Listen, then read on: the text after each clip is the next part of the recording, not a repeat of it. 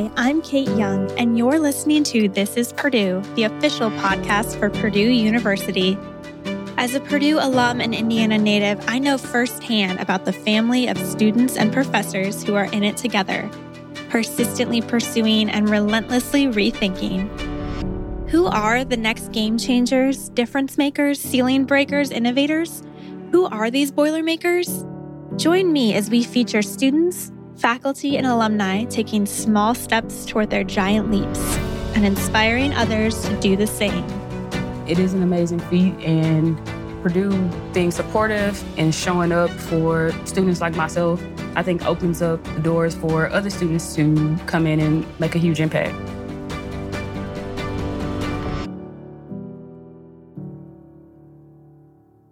Today's episode of This is Purdue is really special. First of all, we're celebrating Black Boilermaker excellence at Purdue and honoring Black History Month. And this also marks our 50th podcast episode. Your support as a listener means so much to the Purdue community, and it's an absolute honor for me to get to tell these Boilermaker stories.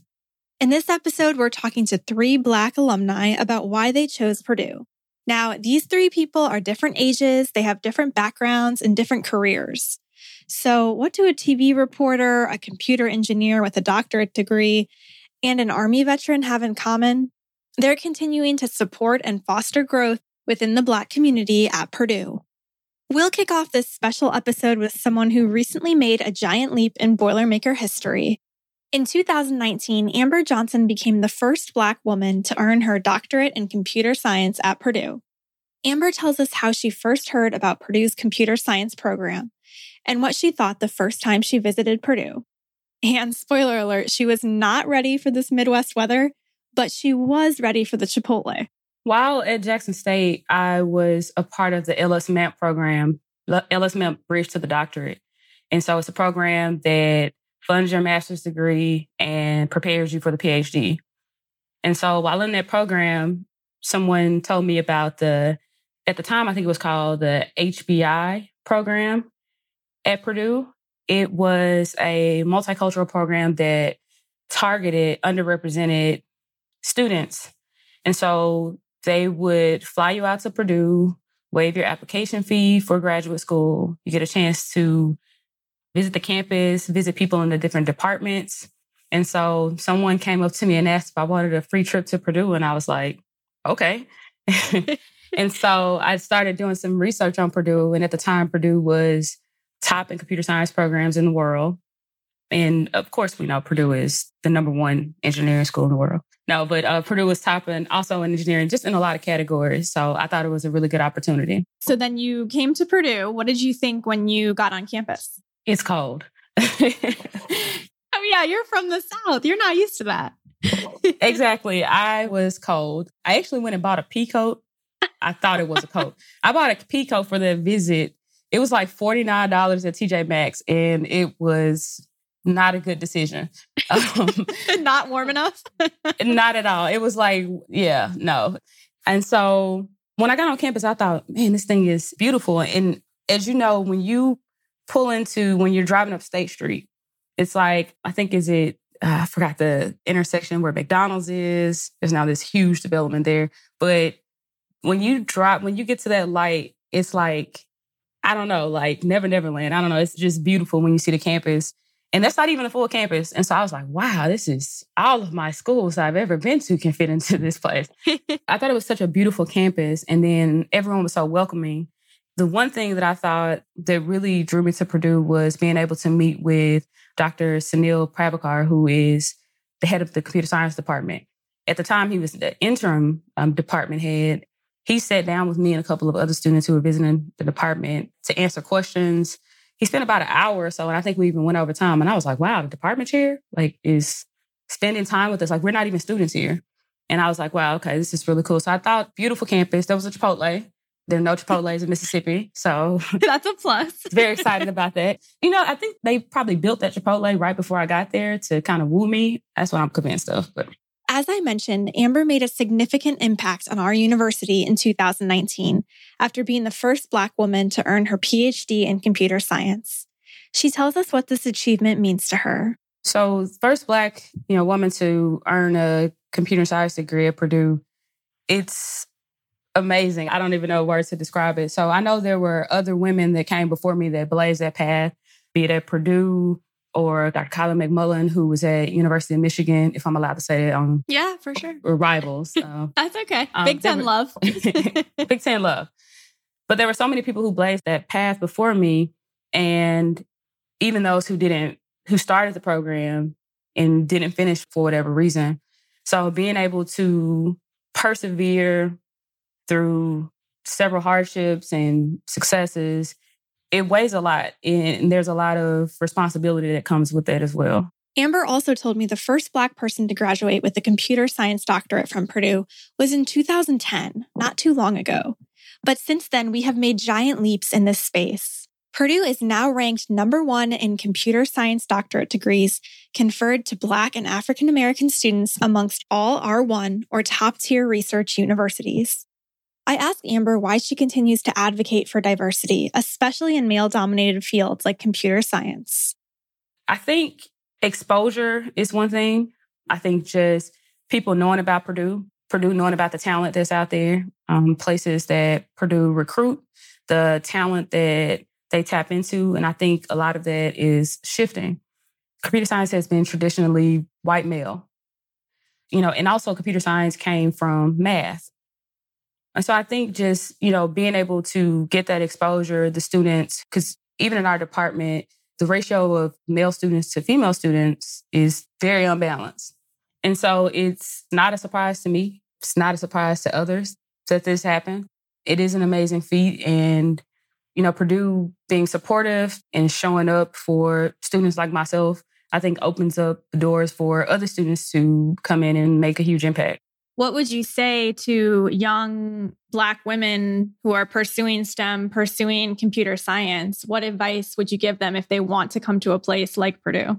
I think finding a support system.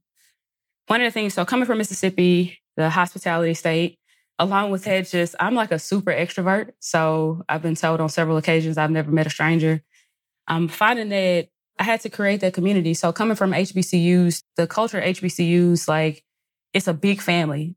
No matter the size of the student population, the professors, no matter how many students are in the classroom, the professors know you by name. You always have study groups, there's always something going on the yard. It's a big family reunion every day. And then coming from such a tight-knit family and from Mississippi, I didn't know at the time there was a culture shock for me, but it definitely was. I would say finding that support system. So even if you don't come from that type of environment, finding community, that was the #1 thing that helped me be successful, was finding community. So I would say that there are many people out there who look like you, and take a chance. Send a tweet, send an email, find a phone number, maybe not a phone number, but, give them, reach out to them, because there's so many people who are willing and able to help in this space. And after 57 years of Purdue's computer science doctoral program, Amber paved the way for other young Black women. Why do you feel that representation is important? You said for little girls to see you in a space that's dominated by white men. Why do you think it's important, and why is it so specifically important in a STEM field? I recently saw I think it was an Instagram post of, I think the Disney movie Encanto, is it the name of it? Yeah. Hope I didn't butcher that. Okay, so the new Disney movie, and there's this little Black boy who is standing in front of the TV screen, and he has this big afro. And I'm assuming, because I haven't watched the movie yet, but there's a character in the movie with this huge afro. And the kid, said to his parents, like, it's me.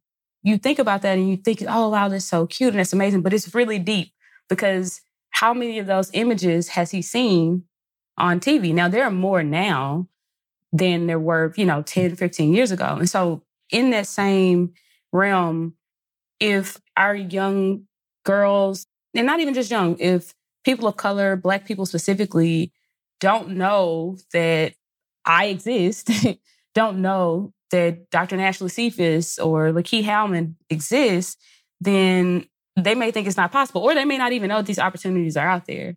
And so the representation, and also we talk a lot about diversity, and diversity is a spectrum. You have diversity of thought, diversity of experiences, cultural backgrounds. All of that makes up, the technology we create, the food that we eat, the decisions that we make. And if you don't have everyone at the table, if you don't have representation, then it's inherently biased from the beginning. And so, speaking back to empowering youth, empowering people, I didn't see a lot of these images when I was a kid. I knew college was possible because my parents went to college. I didn't know that it was possible for me to get an internship at Google my early years in college, when there have been kids who've been interning at Google since high school. So I think that representation, it presents opportunities and exposure and access to opportunities that some may not otherwise have access to. Another resource for young women in tech, Girls Who Code, a nonprofit organization on a mission to close the gender gap in technology and to change the image of what a programmer looks like and does. Amber discusses her experience as an instructor and facilitator for Girls Who Code. I got in and I was really amazed at what I experienced. The girls inspired me just as much as I inspired them. Getting involved with that, I think, came from a place of, I didn't have this as a kid. I wasn't exposed to computer science until I got to college. And so being able to pour back into these young girls to let them know, like, hey, you may not want to major in computer science, but it's possible. You can do it if you want. And so that's how I got involved with Girls Who Code and was able to gain a bunch of great friends and mentor. Reshma, who is the founder of Girls Who Code, is a really good friend of mine and very supportive. That community there is ever growing and always, willing to help. I read an interview Amber did with the Girls Who Code founder and CEO, and she mentioned her experience when it came to making history at Purdue. Amber said, quote, "I've learned through this process how to brag and how important it is to brag, to talk about my accomplishments. We need to make ourselves visible for other women, especially other Black women." I asked Amber about this notion. Yeah, so I think being in spaces, so for instance, like being in Purdue, that was a place that, the computer science department wasn't necessarily created with me in mind. Since inception, like it has been what it has been. And so being able to, and deciding to be myself and learning about my gifts and appreciating my gifts and understanding who I am, my experiences, brings so much value. And it can be and has been very transformative to spaces as such. Imposter syndrome is very real and it's nothing to be embarrassed about. Being in a space that you've never been in a space that has never experienced someone like you, it can be very challenging and intimidating to navigate.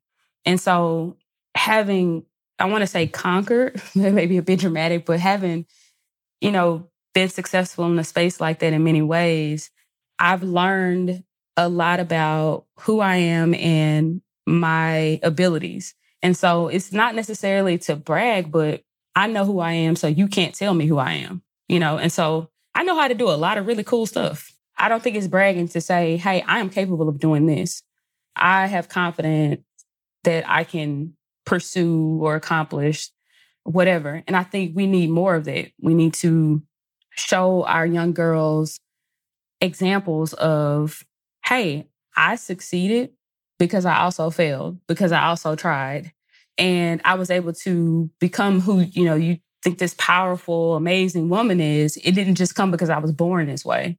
Like there were obstacles, there were things that happened. And so because of that, I am going to use my voice. I am going to empower other women. And that doesn't necessarily mean that you have to go and directly mentor someone. People are mentors and they don't even know it. Just showing up and being yourself is empowering. Amber shares what the legacy of Black excellence at Purdue means to her. Some amazing things have happened at Purdue. And even during the time that I was there, NSBE, the National Society for Black Engineers, was founded at Purdue, which is amazing. NSBE is a big family. Let me say that. Like NSBE, that's the big family reunion. And NSBE has chapters all across the country, uniting Black engineers, providing opportunities, the exposure and access I spoke about. And that was founded right there at Purdue. There have been, a number of firsts at Purdue.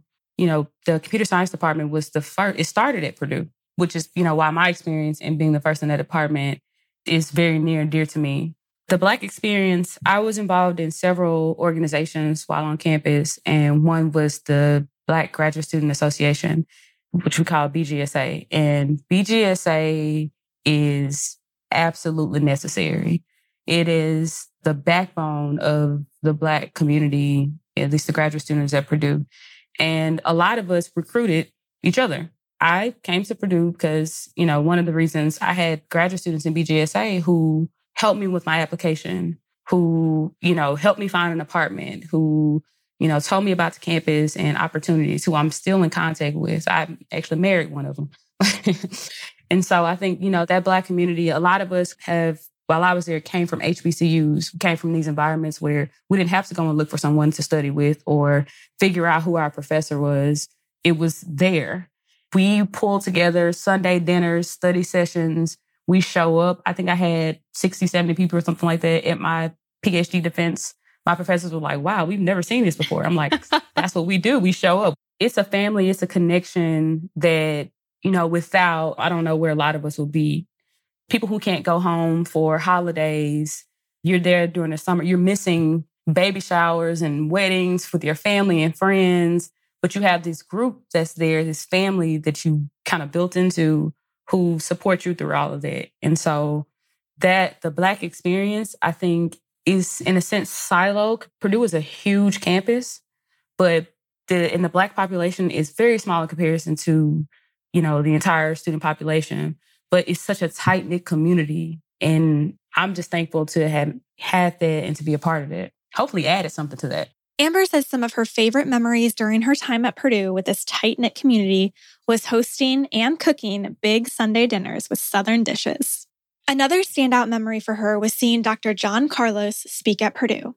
Dr. John Carlos is an activist and American Olympian who displayed the Black Power salute after his bronze medal win in the 200 meters at the 1968 Summer Olympics. I had this picture of him on my phone, for inspiration. I was always looking for something like other Black people who've done this kind of thing, who stood, And so 2 weeks later, I'm sitting in an auditorium and Dr. Carlos is giving a speech. I'm like, oh, and I'm into it, And so afterwards, I got to talk to him and I told him he was signing in my journal. And I said, I had a picture of you on my phone. And I said, once I graduate, I'll buy the poster and put it in my house. And he said, you know what? You send me your address and I'll send you a copy. And I was like, what? Okay. So, fast forward, it's like 2 months later, I totally forgot about this. And I'm sitting in my desk in my lab and I'm nearly in tears because I know I just failed a final. And I get a call and this guy's like, hey, I have a package for you. So I told him where I was. He came over and he said, my grandfather had me, wanted me to deliver this to you. Open it up. Signed poster from Dr. Carlos saying, keep pushing, let your light shine and all these inspirational things. And I'm bawling, just tears, just ugly crying. It was times like that. And like John Carlos, and to have confirmation like that I knew I was supposed to be at Purdue because I prayed about this, but knowing that in the times where I'm like, I don't know if I'm going to make it, that God sends someone that John freaking Carlos sends me a poster. As you've listened to Amber, I'm sure it's obvious how much pride and love she has in her heart for Purdue. There's a certain pride with having gone to Purdue. I think when you're on campus, Purdue is the most beautiful campus probably in the world. And when you're on campus, it's like you appreciate it, but it's like you're in it and it's yours. But once you leave campus, once you travel across the world, across the country, and you see that P, you see that logo, you can spot it anywhere. I don't care how small it is. But it's like this sense of pride of that belongs to me. I'm a part of that family. Can't really describe it in words of what it feels like to know that I'm a part of that family. Knowing that so many great things have come out of Purdue, so many great people, which just speaks volumes to the prestige of the education, the exposure, the network that you have. You'll find Purdue people in every sector of the world. I'm also sure it's obvious to you all by now what a joy it was speaking to Amber. Her positivity is just contagious. Amber shares what she's up to now. She's the founder of The Kidult Life. The Kidult Life is about being who you are no matter where you are. So Kidult is kid and adult, put together as one word. And I came up with The Kidult Life after graduating. I got to thinking, I was completely myself. There's being in an environment where no one else looks like you, it can be easy to just kind of conform or kind of go with what you think is expected of you. And I decided not to do that. Like, I made an active decision, and that in turn transformed me and that environment. So I created the Kidult Life because I wanted to encourage other people to be themselves. And so I thought about it, I was like, as kids, we are who we are. Kids don't care, okay? They will say anything, anywhere. They're curious and fearless, and they want to try things. And when do we lose that? At what point do we go, I wanted to be an astronaut, but I'm going to be a pharmacist because this sounds better, or this, whatever. Like, no, do the thing that you have in your heart, pursue those things. And so I wanted to encourage other people to do that. It's a lifestyle brand, but it's launched as an apparel brand. So I have these like really cool t-shirts and hoodies and different accessories that people have just fallen in love with. And I've really just made these things like from what I like. And it's created a community of people who are like, yeah, I don't want to grow up.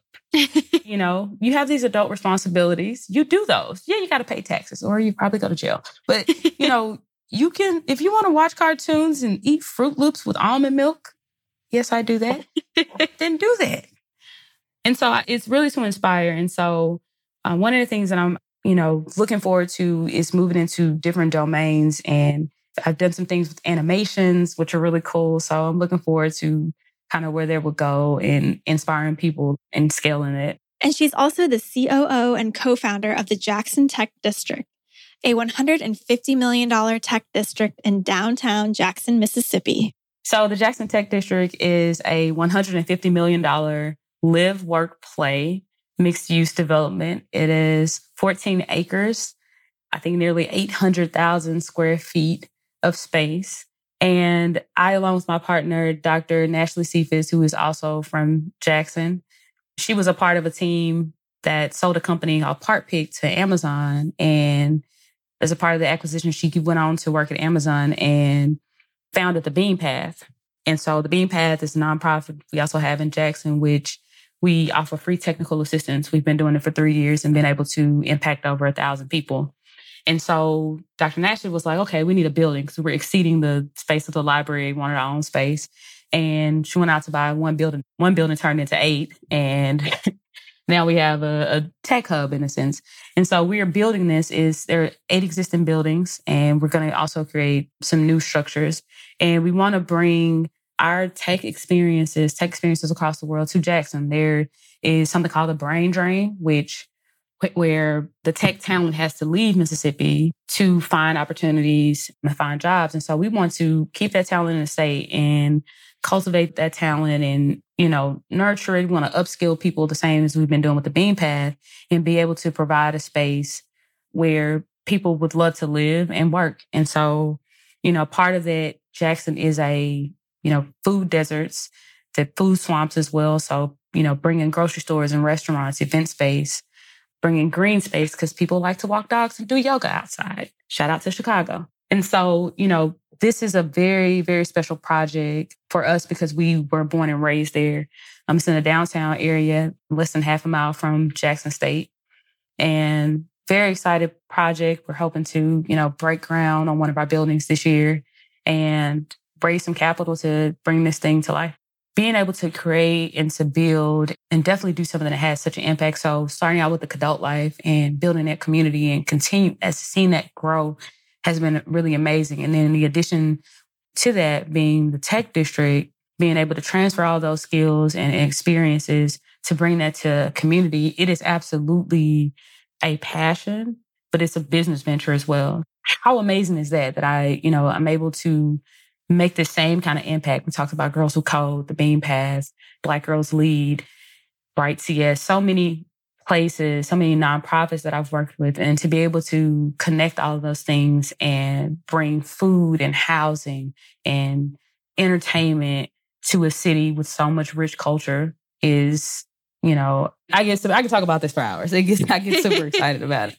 When it comes to Black History Month, Amber shares what February means to her personally and ways you can honor and celebrate Black history this month. Black History Month is very near to me because growing up in Mississippi, we didn't learn a lot about Black history. The only time I saw Black people in our history books where they were in shackles It was, a small kind of black and white sketch. And I knew it made me I know it wasn't good, but it wasn't presented to me in that way.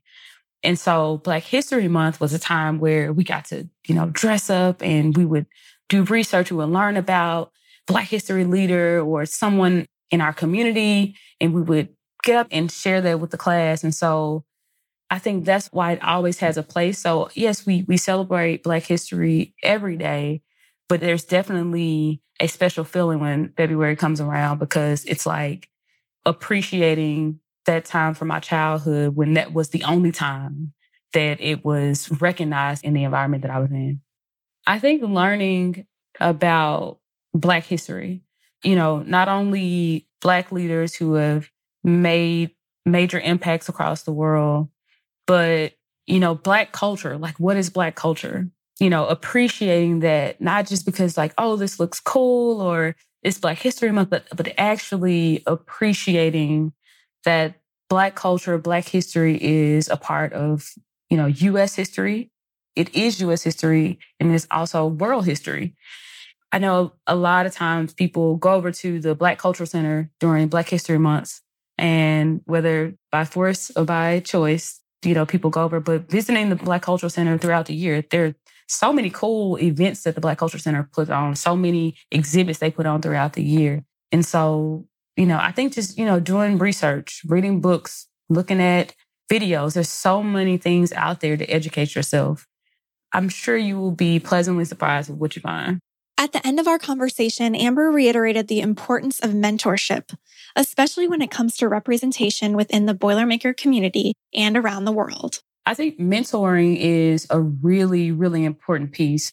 I have a mentor for food, okay? Like I have somebody I call and I'm like, hey, I'm going to California. I need some food options. So you don't have to have just one type of mentor, but mentors are really, really important. We talked about having representation. Sometimes you are being groomed to be the mentor for someone that's coming behind you. Or even I've mentored people who are older than I am. And so mentorship, it's a beautiful thing. It's really amazing to have someone who looks like you, who can share this, the culture, the experiences, but that shouldn't be the barrier for being a mentor or accepting mentorship from someone. Because when you start talking to people, you realize how similar we are. We're human. We're human. We have different experiences, backgrounds, but we're human. So we share a lot of commonalities. So I think mentorship, and to any graduate students, anybody out there that's pursuing something new, find a mentor, be it in the space that you're going into or someone who has traveled a similar path. Because you may be the trailblazer. There may be nobody else out there like you. You may be the one who is blazing this path for someone else. So mentorship is super important, and stressing, community. Community is very important. Women in STEM, we are freaking awesome. We are doing a thing. Like I see so many, tweets and groups that have been formed with women in tech that are focused on being inclusive and empowering. And I remember my very first year going to Grace Hopper, the Grace Hopper conference, Grace Hopper Women in Computing. And this was in, I think, 2013. And the conference was still like maybe under 2,000 people or something. And my advisor at the time really encouraged me to go. And I was like, no, I got to study. And she was like, I think you should go. So anyway, I went, and it was a life changer. And I met pretty much a large percent of the mentors I have now and friends I have in the space.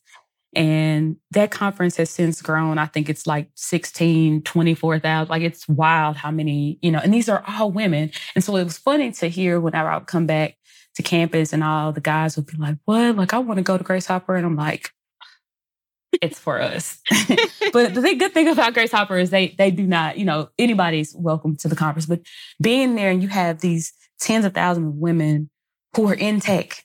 They are from different cultures, from different places in the world, in the country, different disciplines. And it's just like the first time you go to like the state fair and it's like you want to eat a funnel cake and you also want to ride the roller coaster and you want to win the little teddy bear. It's like, what do I do first?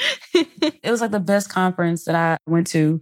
And so to see that transformation, to see the work that Reshma is doing with Girls Who Code and even, her initiative with moms, like, women are, we know we've known forever. But like to see this on a world stage is so awesome. Amber couldn't have said it better. We have known this about women for quite a while. And with that, I'm excited to introduce you to yet another incredible Black Boilermaker woman on this podcast. Sydney Simone Tucker is a news reporter for CW39 in Houston, Texas. While at Purdue, Sydney was part of the Fast Track News program and did sideline reporting for the Big Ten Network. She had her sights set on being a sports reporter after graduating from Purdue. I asked Sydney what made her want to go into reporting. I've always been very interested in people, very observant in the storytelling aspect. And I was an athlete in high school. Well, growing up really all throughout my younger years through high school. So for me, my first thought was, why don't I focus on sports and kind of do the storytelling in that angle? After a few months of applying for sports reporting jobs across the country, Sydney applied for a news reporting job in the Shreveport, Louisiana area. She landed that position and kicked off her news career. Sydney tells us about her biggest hurdle when it came to adjusting to life as a reporter halfway across the country. Learning on the fly, I would say. You learn a lot in the classroom. And even though we had like Fast Track and we had hands-on courses, but it's not the same. I don't know. It's really something that you just have to experience. I did internships in sports, which is completely different from the way things are done in news, for one. But I would say just having that little shock initially in terms of the way things are done. It's such a fast-paced every day. I don't think people realize how much you actually do in a day. Like you spend your whole day prepping for just 2 minutes of being on air. Yeah. So I would say just having to adjust in that aspect and then learning a new environment. Like I said, I'm from the Midwest. I was in the South. So the language, the culture, how things are done there was, different. But I adapted really well. But I would say that would be the biggest adjustment, just, going miles away from home and learning a new environment and having to work in that environment and tell stories that reflect where I was. Sydney is part of the National Association of Black Journalists, and she said that's been key when it comes to forming new connections and learning industry tips. I asked her why she feels representation is important, especially in a career field as visible as hers. For one, people will pay attention when they know you care about them. There's so many different types of people, so many backgrounds, so many cultures, so many different races. And I've learned that just from working in news.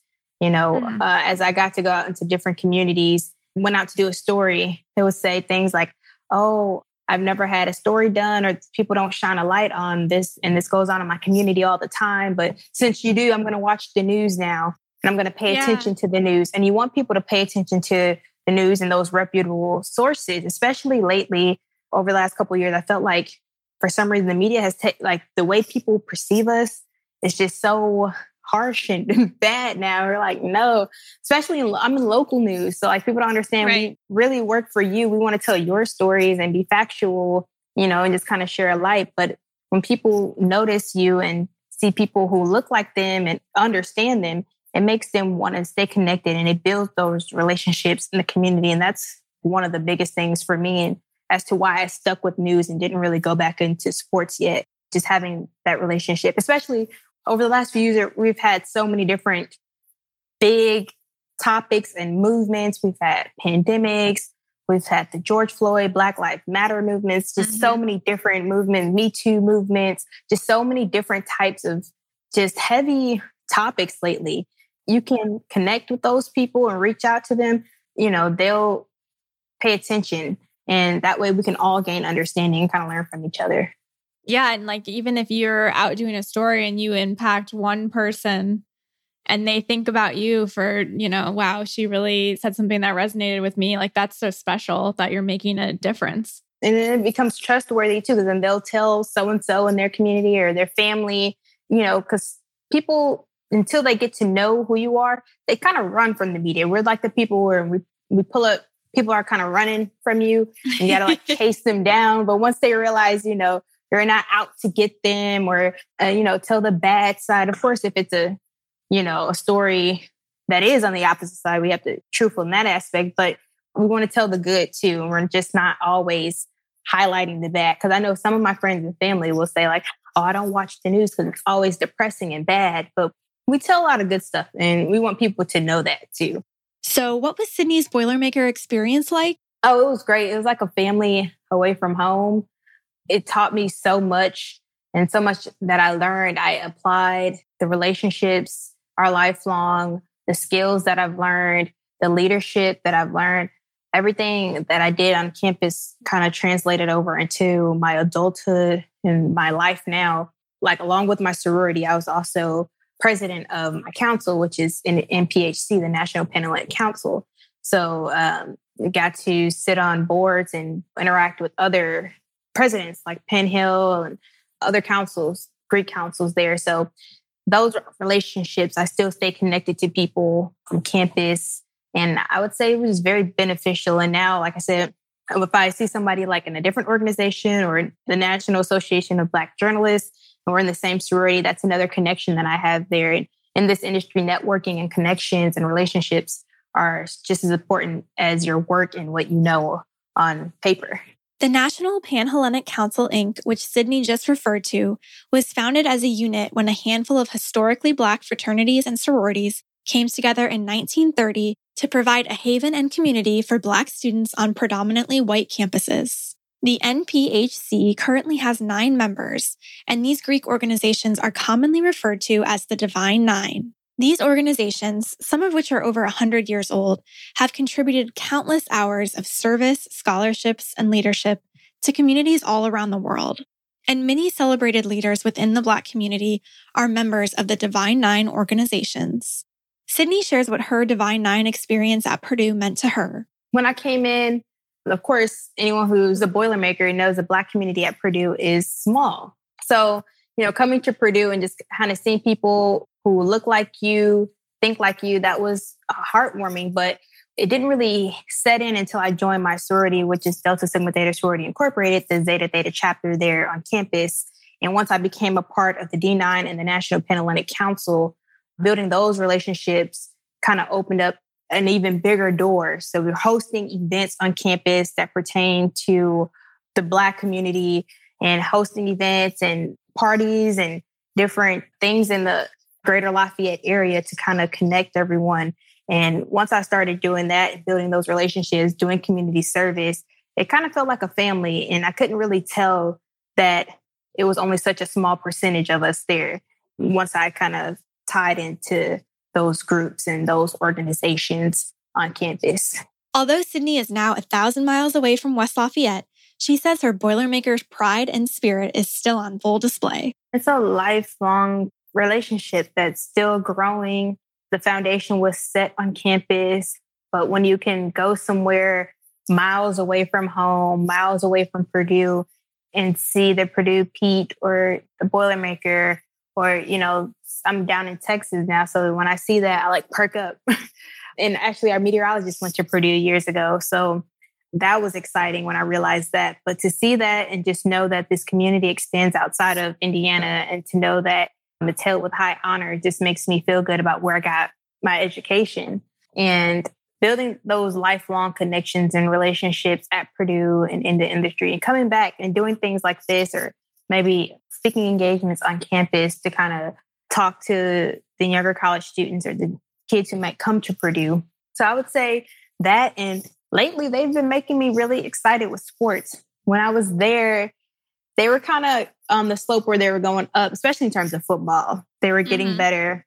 But before I got there, I love Purdue, but the team, just wasn't having the best of seasons. But this year, we've had volleyball, we've had basketball, football. It's made me pay attention to sports a lot more this year, and we've been doing great. I know football just won the bowl game. We were number 1 at basketball for a week, so that was pretty cool. So yeah, it makes me proud to wear my Purdue gear, even though I'm not on campus anymore.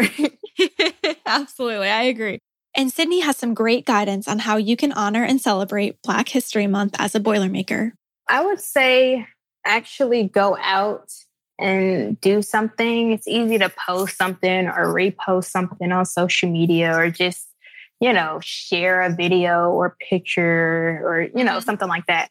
Find an event, go to an exhibit or a museum in the area or something and actually learn about the culture or something hands-on that you can remember, do something like that and kind of talk to the groups there and organizations, embrace yourself and try to open your mind and your heart to learning and understanding and interacting. Like I said, the Black community, we don't turn anybody away. So if you come hang with us, we're going to welcome you with open arms, so don't be afraid to, especially if I could go back to Greek life, we have people who aren't Black from different cultures. I have a white line sister. So we're very open.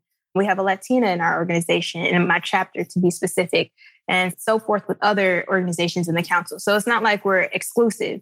We're not keeping people out.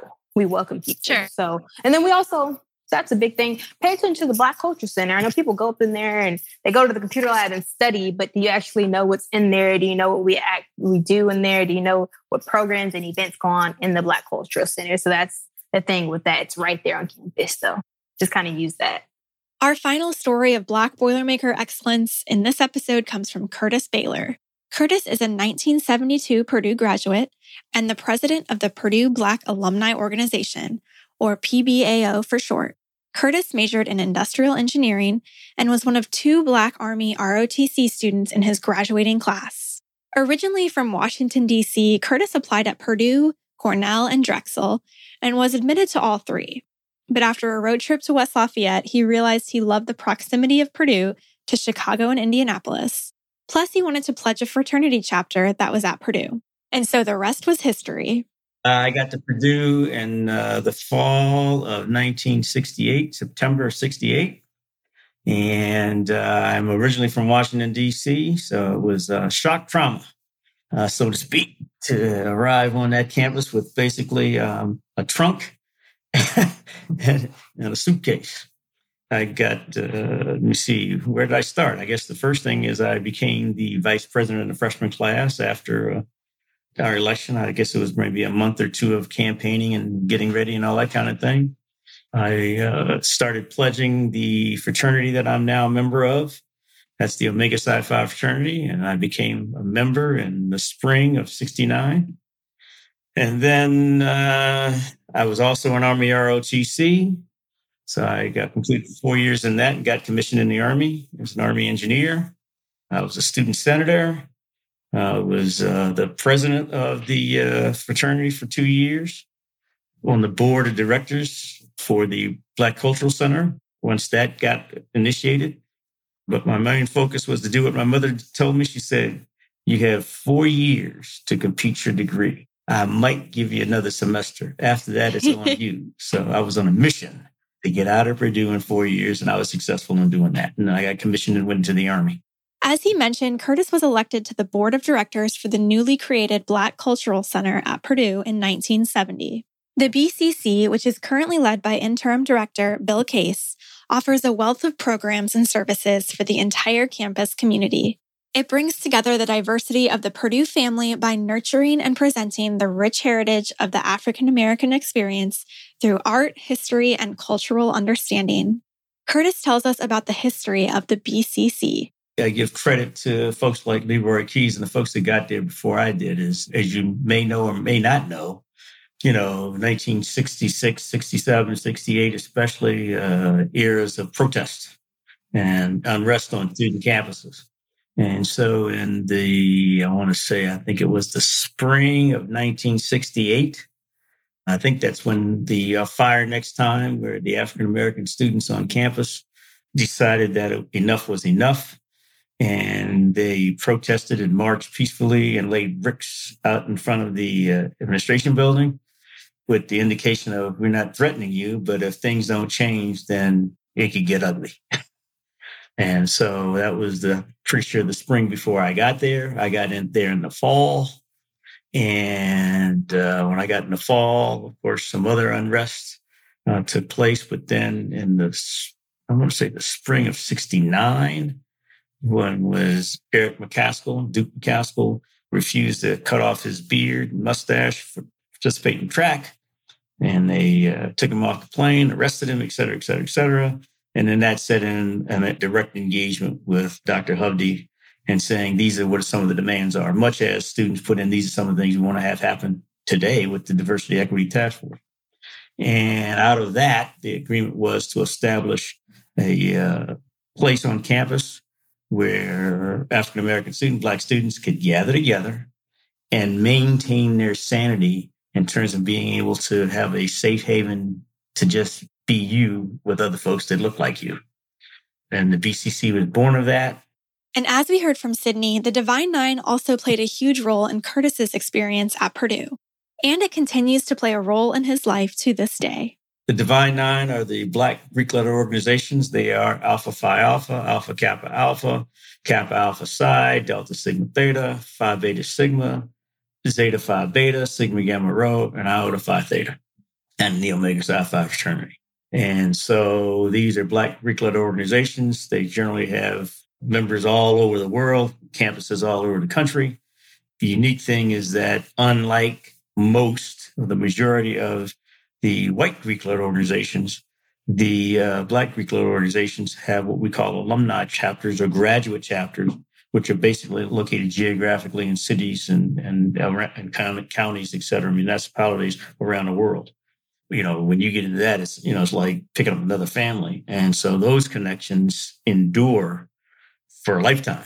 And so the networking there and being a graduate and knowing what's going on. And then, of course, even though we, quote unquote, competed against each other and joke with one another about who's better and all that kind of thing, the fact of the matter is that we're really all about the same thing. That's giving back and help uplifting Black folks, but also uplifting everybody, all humanity. The two other people I've interviewed this week had just wonderful things to say about their sororities, and they're all still friends to this day, and the family community aspect.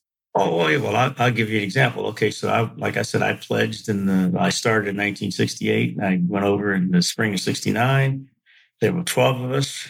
I was the first online. They lined us up by height, so I was the shortest guy. The guy next to me is Charles Bruce, and Charlie and I have been tied at the hip as friends more for over 50 years. I mean, we met as, 17-year-old freshmen at Purdue. And now here we are in 2022. I'm his daughter's godfather. We've been in touch for 50 years. His father, I call Papa Bruce, baptized me when I was an adult. His blood brothers and sisters are my brothers and sisters. So you magnify that by the other 12 guys and the other hundreds of guys that graduated. And that's not a unique story for most of us who've been a member of the Divine Nine. As I mentioned, Curtis now serves as the president of the Purdue Black Alumni Organization. It's the largest alumni affiliate of Purdue for Life. Curtis explains how he got involved with PBAO and eventually became president of the organization. If I recall correctly, I joined PBAO in the late 70s, early 80s, because I used to always, generally, at least once or twice a year, if the Army didn't have me tied up doing something else, I would always come back, basically tied to fraternity and around homecoming and things, what we call Gala Weekend, which was around Grand Prix time, that kind of thing.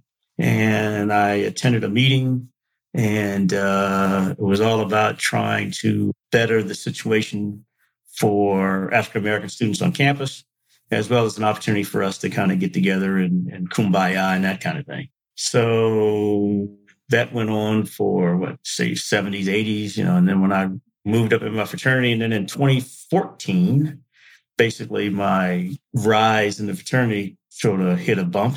And so then I decided I was going to get on the board of directors for PBAO, because every time we would go to homecoming, I was hearing the same recurring theme: low numbers of African-American students on campus, recruitment and retention, et cetera, et cetera, et cetera. And I said, this needs to be fixed. PBAO needs to be more than just showing up for homecoming. And so that was 2014. I stepped in, worked on membership as a secretary. And then 2017, I became the president. Well, what's different about us is that, of course, we are in one geographic location, and like many of the other affiliate groups. So I've built on the shoulders of my predecessors, and a couple of things that were in place before I got there. Of course, we had some scholarships in place. we had a regular rotation of having homecoming and working with members of the Divine Nine, the African American Black Greek letter organizations. So that at homecoming, we try to pair up or with the BCC or the BOP or Minority Injured, whatever programs.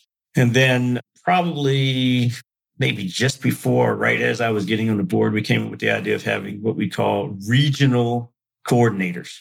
So these are Black alumni that are all over the country, and we try to have them placed where there's a large population, if you will, of African-American Black alumni.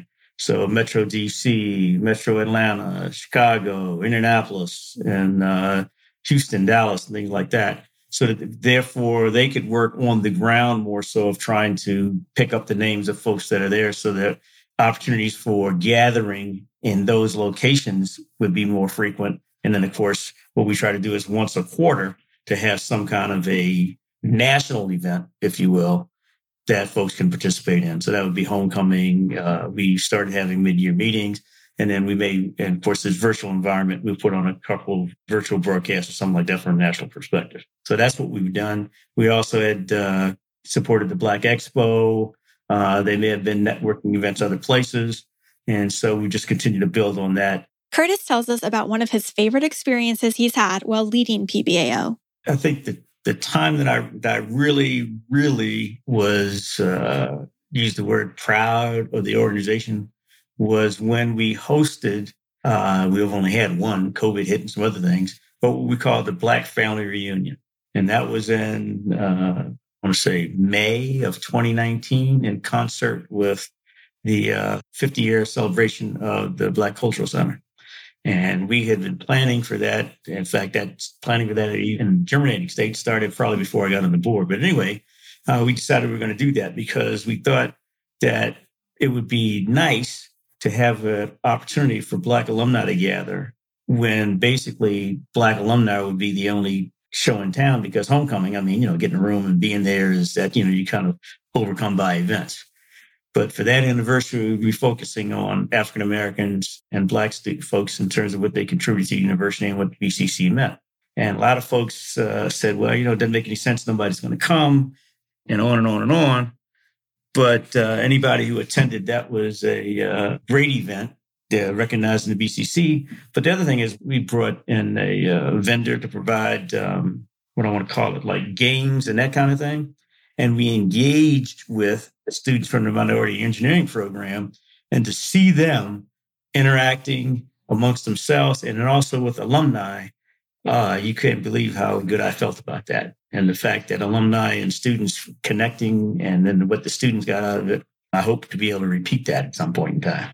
In April of 2021, Purdue announced its new Purdue's Next Moves. One of these next moves is the Equity Task Force, which Purdue has committed $75 million to sustaining an equitable environment at Purdue with a focus on representation, experience, and success for Black Boilermakers.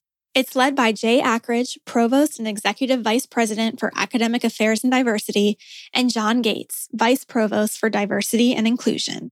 I asked Curtis what improvements he thought the EFT has already contributed to the Black community and culture at Purdue. We talked about one of the things about what I'm really happy about in terms of an accomplishment since I've become president, where I've seen direction changes with the Equity Task Force and what came out of it and Purdue's commitment to changing things. And so fortunately, we've been integrated in to be like the tip of the spear, so to speak, in that effort. And so the whole thing with now cluster cities and working on improving the yield and what's causing, and the yield meaning folks who've been accepted but don't come. And so really peeling back the onion and not doing what had been being done for 15, 20 years. And now let's really look back on what can we really do to make great strides. And so I am cautiously optimistic that those efforts will yield fruit. While Purdue has its challenges, the fact of the matter is that Purdue is unquestionably one of the top, as biased as a boiler, you would say, the top engineering school, and really beyond engineering because of the pharmacy school and chemistry school and vet school and the history of what Purdue has done in terms of providing opportunities, even though Purdue takes somewhat of a knock. But when you think of Black folks, in the pharmacy school, the vet school, and other places, degree from Purdue means something. And the position that we as Black alumni take in the organization is that at least for me personally, and I think my folks have embraced that, is that every African-American student, Black student in the country, specifically and around the world for that matter, should be exposed and be aware of Purdue and have the opportunity to apply and be accepted and attend if they so choose. The fact that that's why we have no problem working hand in hand with the university. And then, of course, the next thing is to make sure they get in, but also to make sure they matriculate and graduate. I hesitate to go back and name names because I don't know them all. And being out of pocket with the military and running around, you may not remember folks. But when I think about folks of my era, well, God rest his soul, talk about Leroy Keach, talk about Herm Gilliam in terms of my era. I think of Dr. Daniel Cason, who's a leading oncologist out in California. I think of Mae Jameson. I think of Pam King. I think of Sean Taylor, Roland Parrish. I mean, I think of just folks on my board, Angela Dodd, and Camille McKinley. So you can't say that Black alumni haven't gone forth and been successful. There's too many of them to name. And so the legacy is that I would challenge anyone that has run into a Black alumnus from Purdue, to include some who didn't graduate, that have not demonstrated their ability to perform with excellence and achieve when given the opportunity. And so the legacy is, if you can make it in Purdue and you come out of Purdue, you can compete with anybody in the world. Again, I go back to the fact that Purdue is, if not the best, undoubtedly one of the best institutions of higher education in the country. So the part that is somewhat missing, or not to say somewhat missing, but can be stronger, is for Black students who attend Purdue, to walk away after being there 4 years, 5 years, whatever it is, taking away not only a degree, but a sense of connectivity during that time, and have more pleasant memories, fond memories, than to be an unpleasant few as a result of being discriminated against or not given a fair shake or opportunity. And of course, then this trauma and stress of, if you've never been in a place where the majority is there and you arrive from a predominantly Black high school or whatever, or you're nurturing, and then you get to Purdue and you're on an island, and that's a tough sled for some folks. I so enjoyed talking to Curtis. He is patient and kind-hearted, and his 50-plus years of love for Purdue truly shined.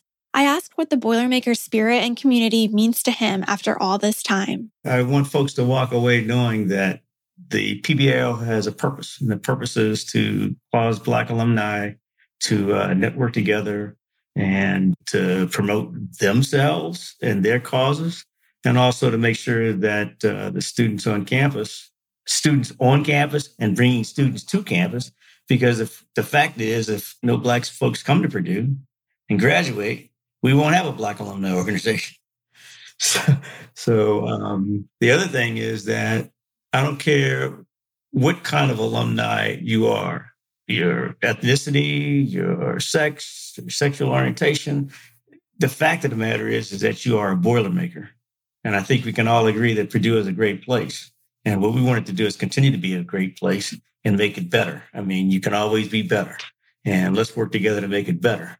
And if we can come together and work with that, then we'll make Purdue better. And of course, I think we as Boilermakers would say, if you really look at Boilermakers, period, what have we contributed to this country?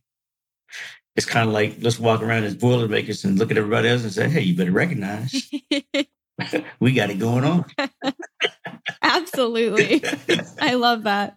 And as for celebrating Black History Month, Curtis shares his thoughts on how you can honor the Black community, whether you're a current student at Purdue or an alumni halfway across the world. Black history is American history. Native American history is American history. Hispanic history. So it's all one history. It's just viewed from a different perspective and maybe not as much appreciated as it should be. So let me say that first. Next, I would advise, if you are an African American celebrate your history, but also go out of your way to engage with somebody who is not African American and talk about what I just said. What do we have in common? How do the threads of Black history and being ethnic and Black intervene? Where's the overlap with your ethnic group? Because it's all one pot in the United States. We just have to work to make it that way. If you're not African American, go out of your way to engage with an African American to talk about, how we can better engage with one another. And don't, and it's not one of these, hey, happy hoorah, hoorah. Sit down and have a conversation, because right now nobody can deny the fact that these are divisive times in our country. And unfortunately, we share more in common than we want to admit, but we need to talk about our history and the roles that it plays. Do that. And then for students on campus, do that on campus. Do that. Go out of your way, because if you just get there and stay in your insular community and don't step out of your comfort zone, that's what college is all about. Meet folks that don't look like you, don't think like you, don't have the culture you do, and say, hey, and it should be easier for you because that's how the class is made up. And you have to work with one another in class. So, pick up other friends and understand we're different. So what? We probably have more in common than we do have in differences. I love how Curtis said that. PBAO is working on a $500,000 endowment for the Black Cultural Center, plus a new endowment for Giving Circle, which aims to give out scholarships and improve the quality of life for Black students on campus. Curtis also stresses that you don't have to be a Black alumnus to support PBAO. You don't have to be a Black alumnus to be a member of PBAO, because it's the idea of, do you believe that what we're doing in terms of trying to have scholarships and promote Gathering Place, and making Purdue better and all that kind of thing, you're more than welcome, as long as you're a Purdue alumnus and eligible to be in Purdue for life, you can join PBAO. And beyond that, we're all rowing the same boat. Let's row in the same direction. If you'd like to learn more information about PBAO, head over to www.pbao.org. And if you'd like to learn more about the Equity Task Force, you can visit purdue.university/diversity. Thanks for listening to This is Purdue. For more information on this episode, visit our website at purdue.edu/podcast. There, you can head over to your favorite podcast app to subscribe and leave us a review. And as always, boiler up.